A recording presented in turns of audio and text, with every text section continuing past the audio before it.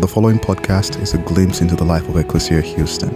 We pray it is a blessing as you seek to follow Jesus, the liberating King, and live in His kingdom here on earth as it is in heaven. We are richly blessed, and I'm really excited about what I get to share with you today. And I have a guess that for some of us it can be a message that can really free us.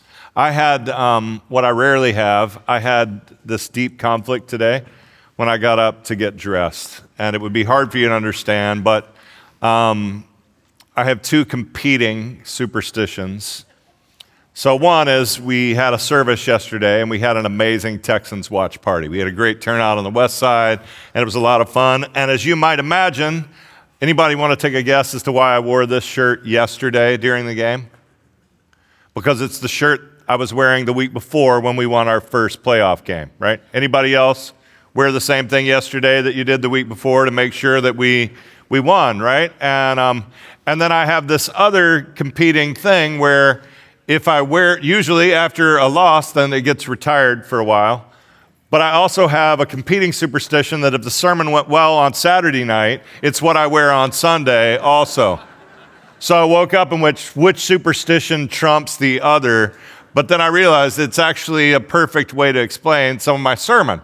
And maybe anybody else, like for an Astros game, like I have more Astros jerseys because when they lose in the playoffs, I have to retire that jersey for a while and bring something else back. And there's really nothing, we live in this like scientific revolution. I don't actually believe that Jose Altuve got distracted by my jersey and that we lost.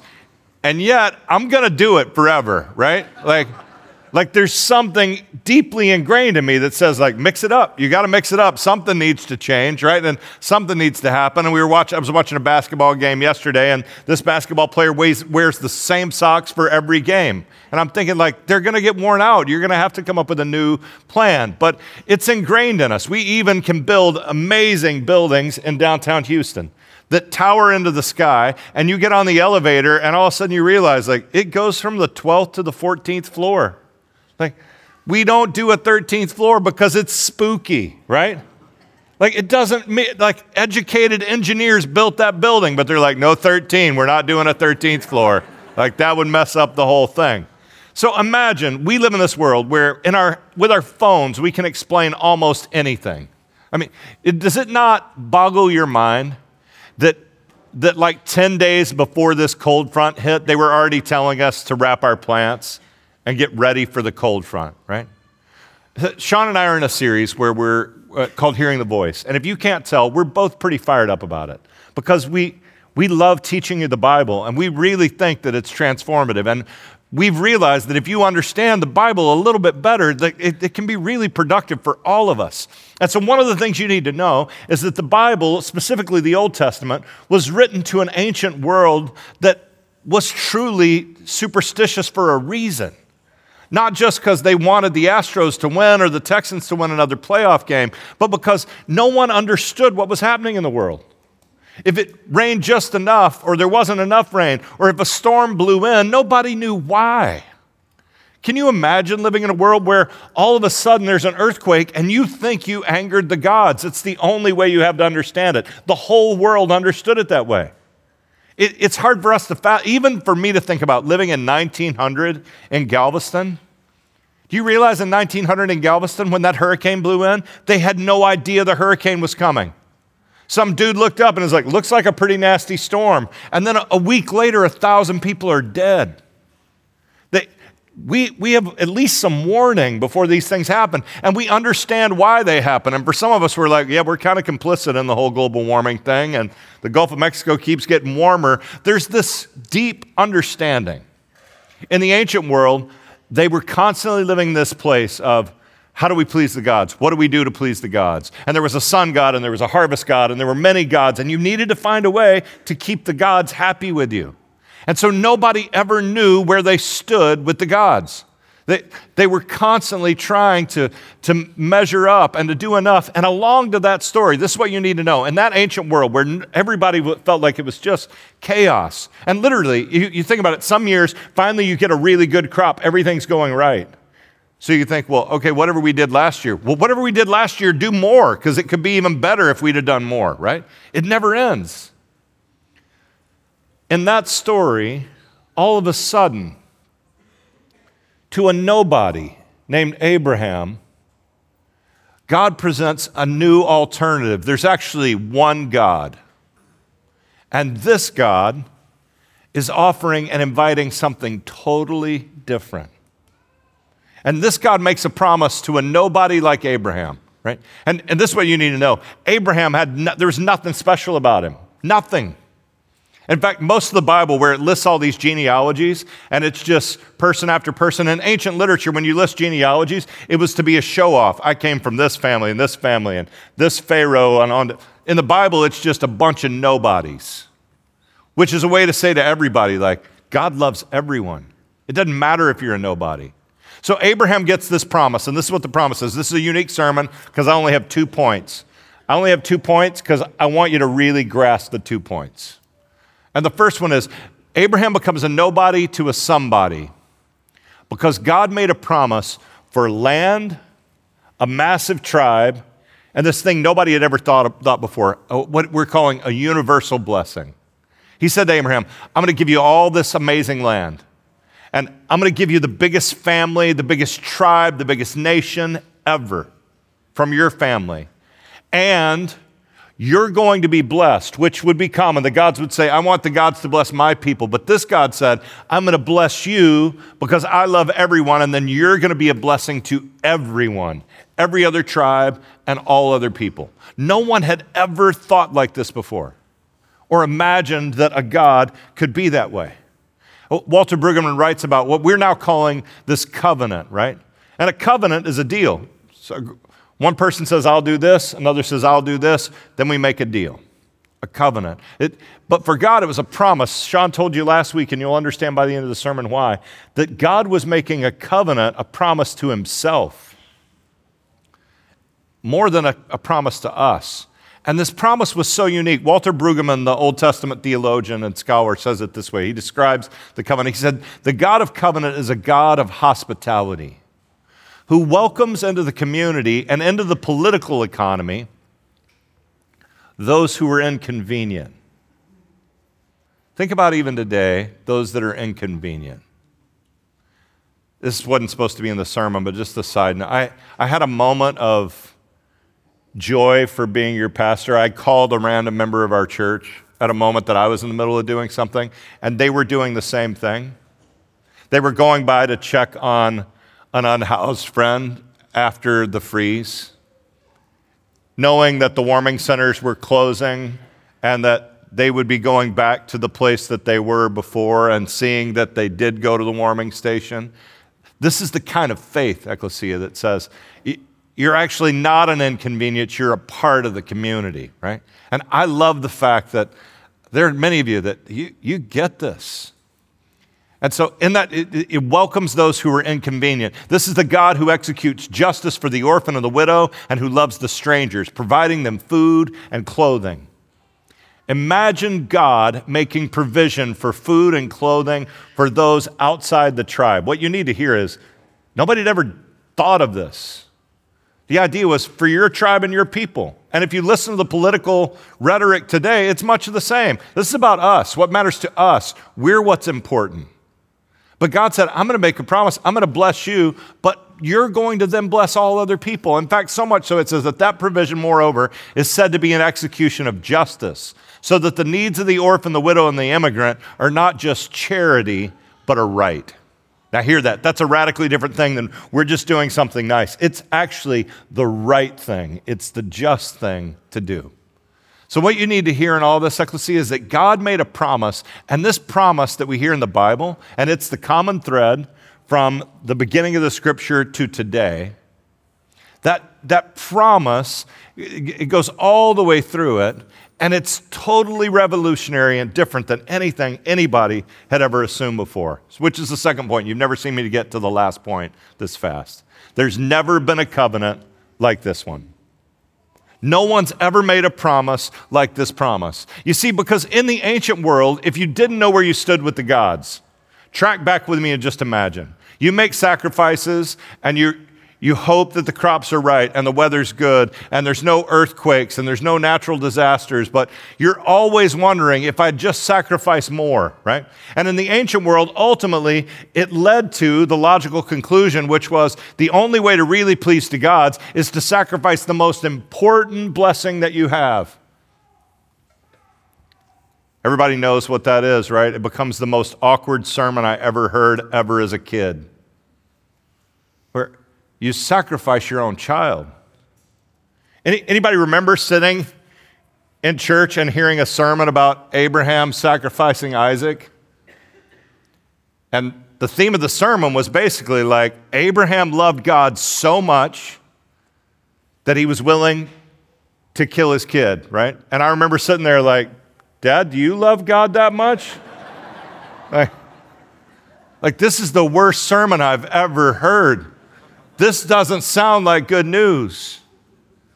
But what you need to know, Ecclesia, if you read the Bible well, and I'm going to invite you to do it today, there's a much bigger story unfolding. There was no place, and it's a bad sermon. The point of the sermon, and you're going to hear it, is that God doesn't want you to sacrifice your kid. God doesn't, and in fact, he makes clear you're never to do it. And this is what you need to know. Abraham already knew the kind of God, and I think Abraham was in on the story. Abraham knew this is a different kind of God. This God loves everybody. And so to a world that thought the logical conclusion always to please the gods is to ultimately sacrifice your child, a story had to be written in the Bible to explain clearly. So in Genesis 22, right, we get this story where it says, sometime later God tested Abraham. And he said to him, Abraham, here I am, he replied. Then God said, take your son, your only son. Now remember, Abraham had waited a long time. When you're 90 years old and you don't have a son, you're giving up hope. God gave him Ishmael. Long story, we'll get to it. Then Isaac. And said, sacrifice him there as a burnt offering on a mountain I will show you.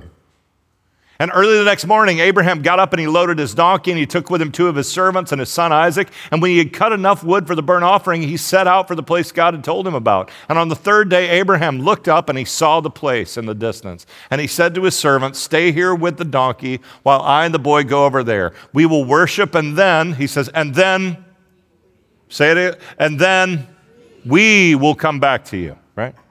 Now, Abraham's either lying or he's tipping his hat. I think he's tipping his hat. I think he knew. He knew this is not the kind of God that will require. I will go through the motion, and I want it to be clear. And ultimately, it became a part of the story to make clear to us what was important. And remember the story. This is what was awkward when you were a kid and you heard the sermon, right? Because then they start marching up the mountain, just Abraham and Isaac, right? And Isaac asked the ultimate question. You remember? What's he say? Hey, where's the sacrifice, right? Like, hey, we didn't bring a lamb, Dad. Is this about to be the worst day ever for me or what? Like what? And I remember being a kid just like, this story sucks. Like, this is awful. What is going on here, right? And ultimately, what did he tell him? You remember? He said, God will provide. And you don't know if it's a non-answer or what, but he gets there. And he demonstrates his willingness, but ultimately, I think, knows, like God is going to say, this is not what I want from you. This is not what the one true God will ever require. And later in Leviticus, it explains more clearly, this is never what I want. And then what happens is unbelievable, right? He finds what? A ram in the bush. And the ram becomes the sacrifice. So what happens in the story? God offers the sacrifice and the promise. He delivers on both ends of the deal. And this is the story, Ecclesia, of the Bible over and over again. God always delivers on both ends of the deal. How much did Abraham bring to the sacrifice? Nothing. How much do you bring in Christ? Nothing. But the truth is, for all of us, and I put myself at the front of the line, we tend to want to feel like we did something. So we try to quantify Christianity with some kind of performance grid, and it's changed. It's different than it was when I was a kid. We checked things on an envelope when we went to Sunday school. We read our Bible, we prayed, we brought somebody, we witnessed to somebody. There was kind of a secret checklist on the back that was like, I didn't drink, I didn't smoke, I didn't like. But the idea was we kind of earned it with what we did. And the checklist may be different, but most of us still feel like, I need to feel like I did something. And this is the thing to true Christianity. It's the thread through the whole Bible. It's not about you. God is making a promise to God's self. And God is saying, whether you do the right or the wrong thing, I'm going to love you and bless you anyway. It's the kind of God that I am. And he says to Abraham, you don't have to offer your son. You don't have to offer anything. I will be for you what you desperately need, right? Now, you got to hear that for a whole world that thought they never understood where do we stand with the gods, this was the best news ever. In fact, some of the most challenging passages in the Bible, I would tell you, are based on, they're challenging for us because we don't understand that worldview. For most of you, what do you say the hardest book in the Old Testament to read is? Leviticus. In every service, people, Leviticus, right? This is what you need to know in Leviticus. Leviticus is there so that superstitious people that didn't know where they felt they stood with God could know that they were okay with God. God said, let me give you something you can do. You can do these sacrifices, which, by the way, most of those sacrifices, you could also call a barbecue. He said, will you burn meat and then eat it with God? This is my favorite thing to do ever. Burn meat and eat it with God. If you will then, in Leviticus, you could burn meat and eat it with God, and then you knew you and God were okay. And if you know you're okay with God, you're like, the rest of the world's okay. You're not worried about the next earthquake or that God's out to get you. You know God and I are okay. And in Leviticus, there's a sacrifice that you can do if you fail to love your neighbor. There's a sacrifice for if you tell a lie. There's a sacrifice for you fail these different things. And then you can be like, hey, God, I prayed and I offered and we share a meal and we're okay. And the second half of Leviticus, by the way, is doing much the same thing. It's really practical.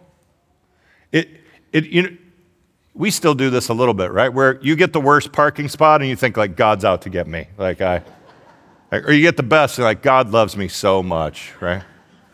And in the ancient world, if you got sick, you were like, I'm sick because God's mad at me, right? And in the second half of Leviticus is just like, you're sick because you don't wash your hands. Like you need to wash your hands. And if you wash your hands a lot, you won't get sick. And you're sick because your toilet's only 1 foot deep and you need to dig it deeper, like 10, 12 feet would be really good because it's getting in your water and that's why you're sick. And be like, oh, wow. And all of a sudden, this world that was so dangerous and superstitious, it started to make sense. And people realized they knew where they stood with God. Now, Ecclesia, you need to hear, this is really good news. You know, you can know if you don't, where you stand with God. And this is the thing. God loves you regardless of what you do. The problem for me, and my guess is for a lot of us, is that for a lot of time, the performance thing kind of works. If you're a pretty good performer, you're like, I'm kind of crushing it as a Christian, really. I'm feeling pretty good. I've done the things. And so I feel like, hey, I kind of like the feeling of I did something and God's doing something for me.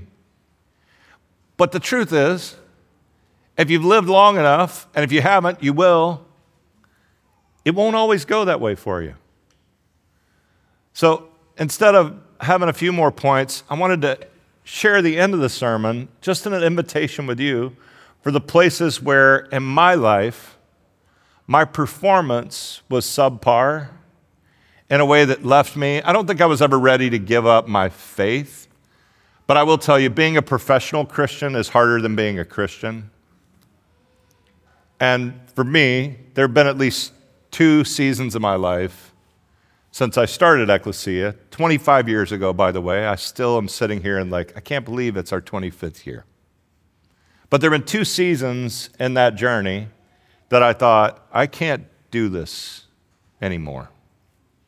One was in the season that we were working to move into this building. So for those of you that were around, we were over at Taft Street, and we knew we couldn't stay at Taft Street forever. We had 17 parking spots. We were doing 5 services that didn't work, but we needed to buy something, and this was the coolest building we'd ever found, and we found a way to get the money together, but the thing we didn't really do is we had to renovate it, and I don't know if you know, but the code enforcement office for the city is right next door to our place, which means everything we do is just more expensive than it could be if you were a little more creative. It just is part, and we got in and everything was harder. Everything was more expensive. Asbestos abatement was more expensive. And I kept going back to people at Taft and be we're going to move in 3 months. And you're you said that 9 months ago. And I'd be yeah, but for real, we're going to do it this time. And then we'd have new obstacles and I'd come back and just be this is not good. And in the middle of all that, my grandfather, who was really a mentor to me, he was a longtime pastor in Houston, he had cancer and he was dying of cancer. And there was a particular week where he got really sick, and we got news from the city that if we wanted to do the things we were going to do, we would have to pay for these massive electrical upgrades to come in. So it was almost a 6-figure amount just to make the power work. And I'm on the city end, and I knew to get up and preach who wants to make the electricity work? We need $100,000. Everybody's gonna be you're a loser. Stop. We can't do this. I just thought this is awful. And that week my grandfather died, and I got the phone call, and I was the closest one to the hospital. My grandmother was with him, and I went to pick her up, and I saw his body. And I took her home, and I spent time with her. And I prayed with her, and we laughed, and we cried. And then she started to make some phone calls to her sister and family, and I took time just to sit in his office, and you do what you would do. I tried to see what was he reading last, and what books were open, and what passage was his Bible open to. And we'd been working on this place so long that I'd forgotten that in my grandfather's office, he always had this photo. I'd kind of ignored it, but it's a photo of the downtown skyline of the city of Houston. And if you've been around long and you've been to an open door, you've heard me tell parts of the story. But I realized when I looked up and I was looking through his stuff that, you know what, I bet I can see our building in this photo. And if you go in a little closer, that's where we sit right now. That's 1100 Elder Street. And I had to get a magnifying glass, and you can barely read it the way it's whited out, but at the very top corner, which would have been the top corner of that side of our building, on it you can see that our building used to be the Phillips Paper Company. And I thought that was fascinating because I've been searching for it on the internet, trying to figure out what it was. And I went to my grandmother when she got off the phone and said, hey, I found this photo, and with the magnifying glass I can see it used to be the Phillips Paper Company. And I was wanting to get my grandfather over here, and I never did. And she said, what, Chris? And it used to be the Phillips Paper Company. And she said, you don't remember, but your grandfather's last job before he became a pastor was as a salesman for the Phillips Paper Company. He used to work in this building, and now I get to preach here. And you couldn't convince me in a million years that that's a coincidence. I know in my core, I was supposed to do this right here in this room and get to preach here. And God had a story for me that goes back that far and maybe even farther. And I knew in that moment that it wasn't based on my performance. But here's the thing. Even when I knew that story, so I went, okay, I'm not going to quit. We can do it. And we got in here and we leaned in. And I got to tell you, then about a year and a half later, I had the hardest thing ever happen to me. And I was on a walk with my kids, and we were in this building. We were doing great. But I was on a walk with my kids, and I did what I would do a lot of nights. I would take my kids, whoever's around, what do you want for dinner? I didn't have time to make it, and we're going to figure it out. And so I would take them on a walk, and if you have 4 kids and you ask, what do y'all want to eat? All 4 kids will say something different, right? So we had a ritual, and it would be either Vietnamese or Mexican, and we would flip a coin to decide which one so that we wouldn't argue, right? And it would decide, and we flipped a coin, and then we started across the street, and while we were crossing that street, an SUV hit myself and the other 2 kids that were with me. And it broke my hip. And if you were around in those years, I was pretty miserable. It just breaking your hip, don't do it if you can avoid it. It was bad. It was painful. Everything hurt for a long time. Everything hurt. Things didn't work right. It just wasn't good. And for about a year, I felt useless. I tried to preach on video a little bit, and I showed up here a couple times, and I even tried to preach Easter, but I did it on hydrocodone, and that didn't work great. And it just was like, it was off. I was off. And it was almost 9 months, and I finally, one of the big things that I get energized by what I do with you is that I get to represent our church in the places that we bring clean water and we provide amazing things, and the missional places across the globe. And I hadn't been anywhere. I hadn't done anything. And I decided I'm going anyway. Like my doctor said, no, I don't care. I'm going, right?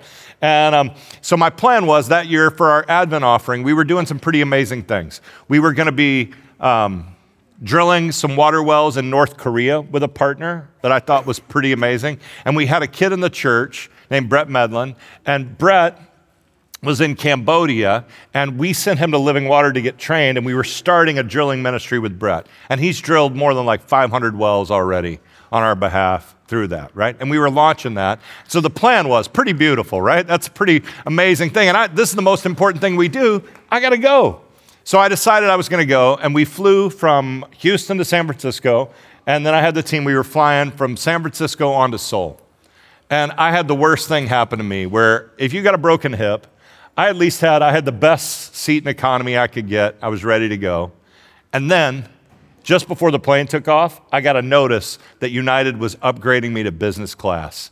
And I lost it. I got up there and I started texting like everybody I knew, like, Jesus is real and he actually loves me. And I put on the socks and I had the champagne and I'm taking photos of myself and I'm sitting, I can do this. It's gonna be fine.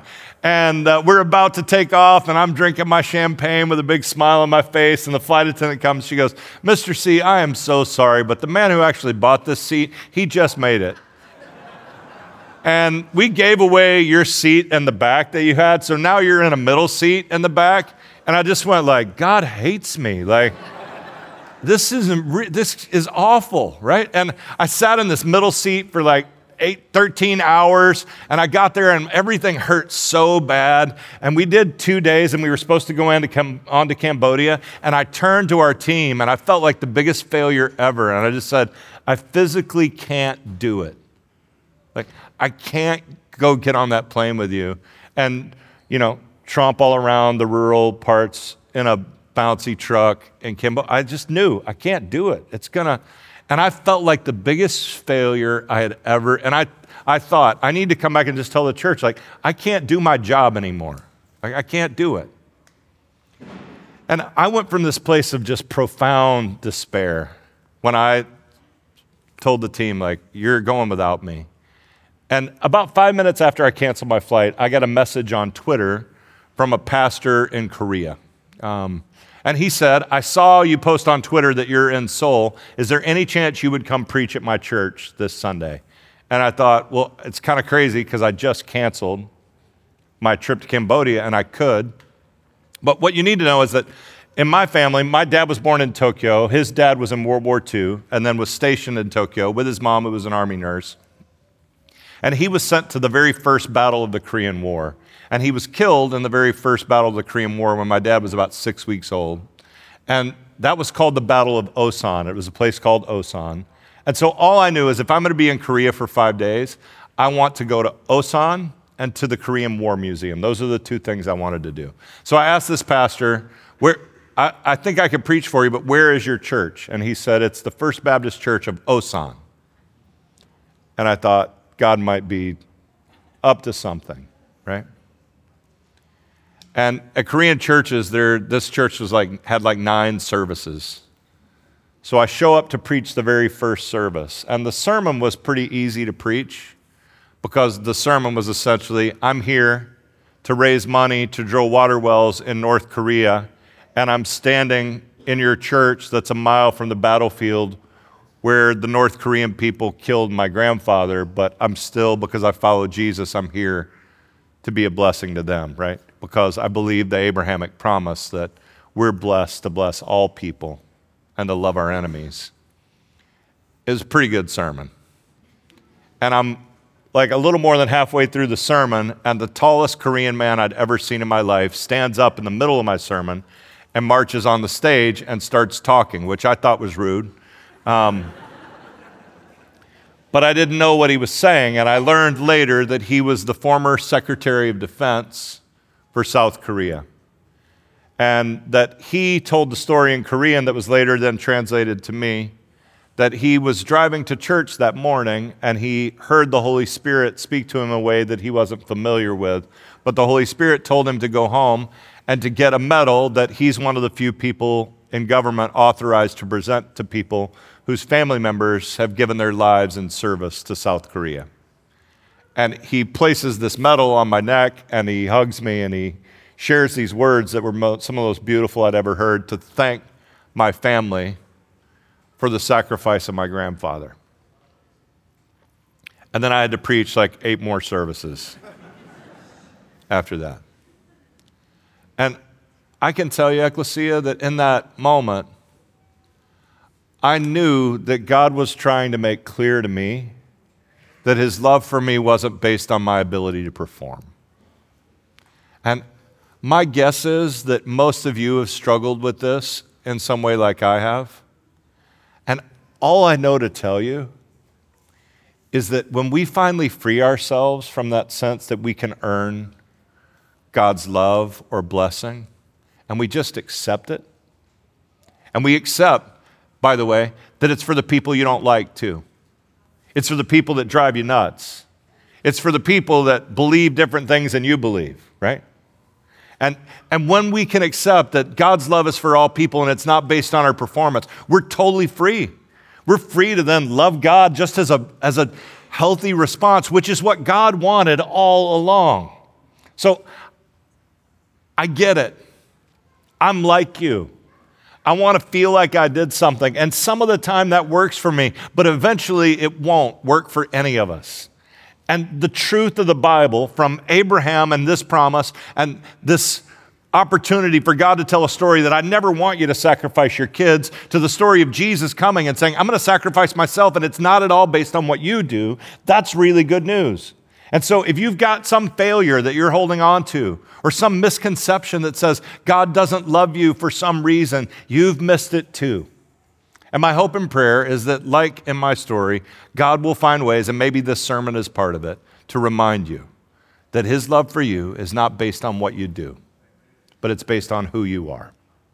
And that, Ecclesia, is truly good news. Would you take a moment and pray with me?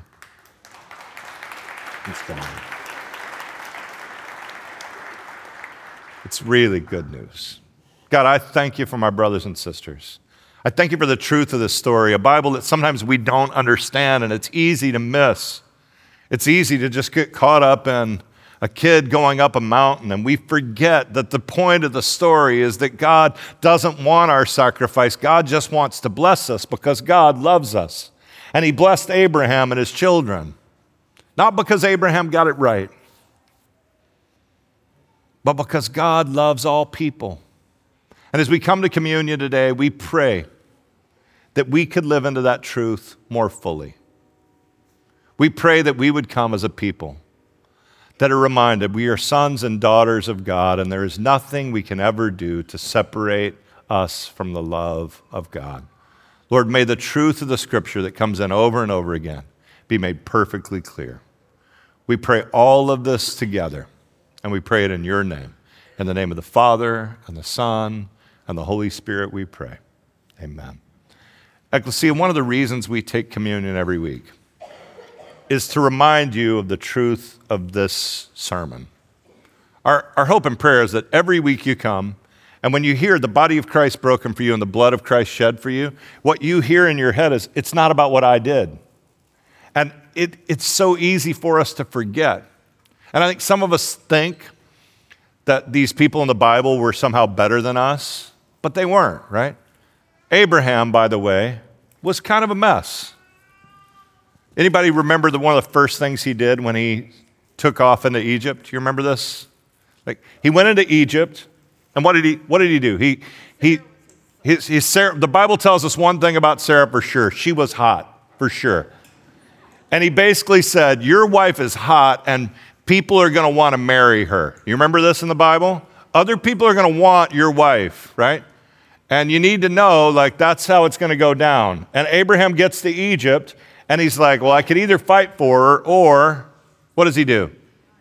He lies. He's like, she's my sister. And what does she do? She marries somebody else. Now, how many of you husbands feel like that would be a win for you? Like, you let your wife marry somebody else. And in the custom of the day, Abraham would have been given a dowry as the brother for his sister, right?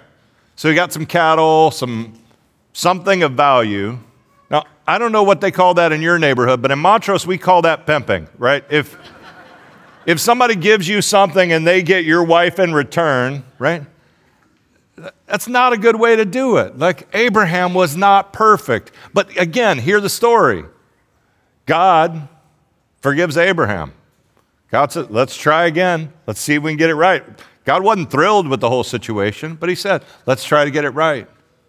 And ultimately, God says, I'm going to bless you no matter what. When we come to communion, please remember the places that you failed. Like Abraham, you go, need to not pimp my wife this week. Need to not do that. Not going to do that again.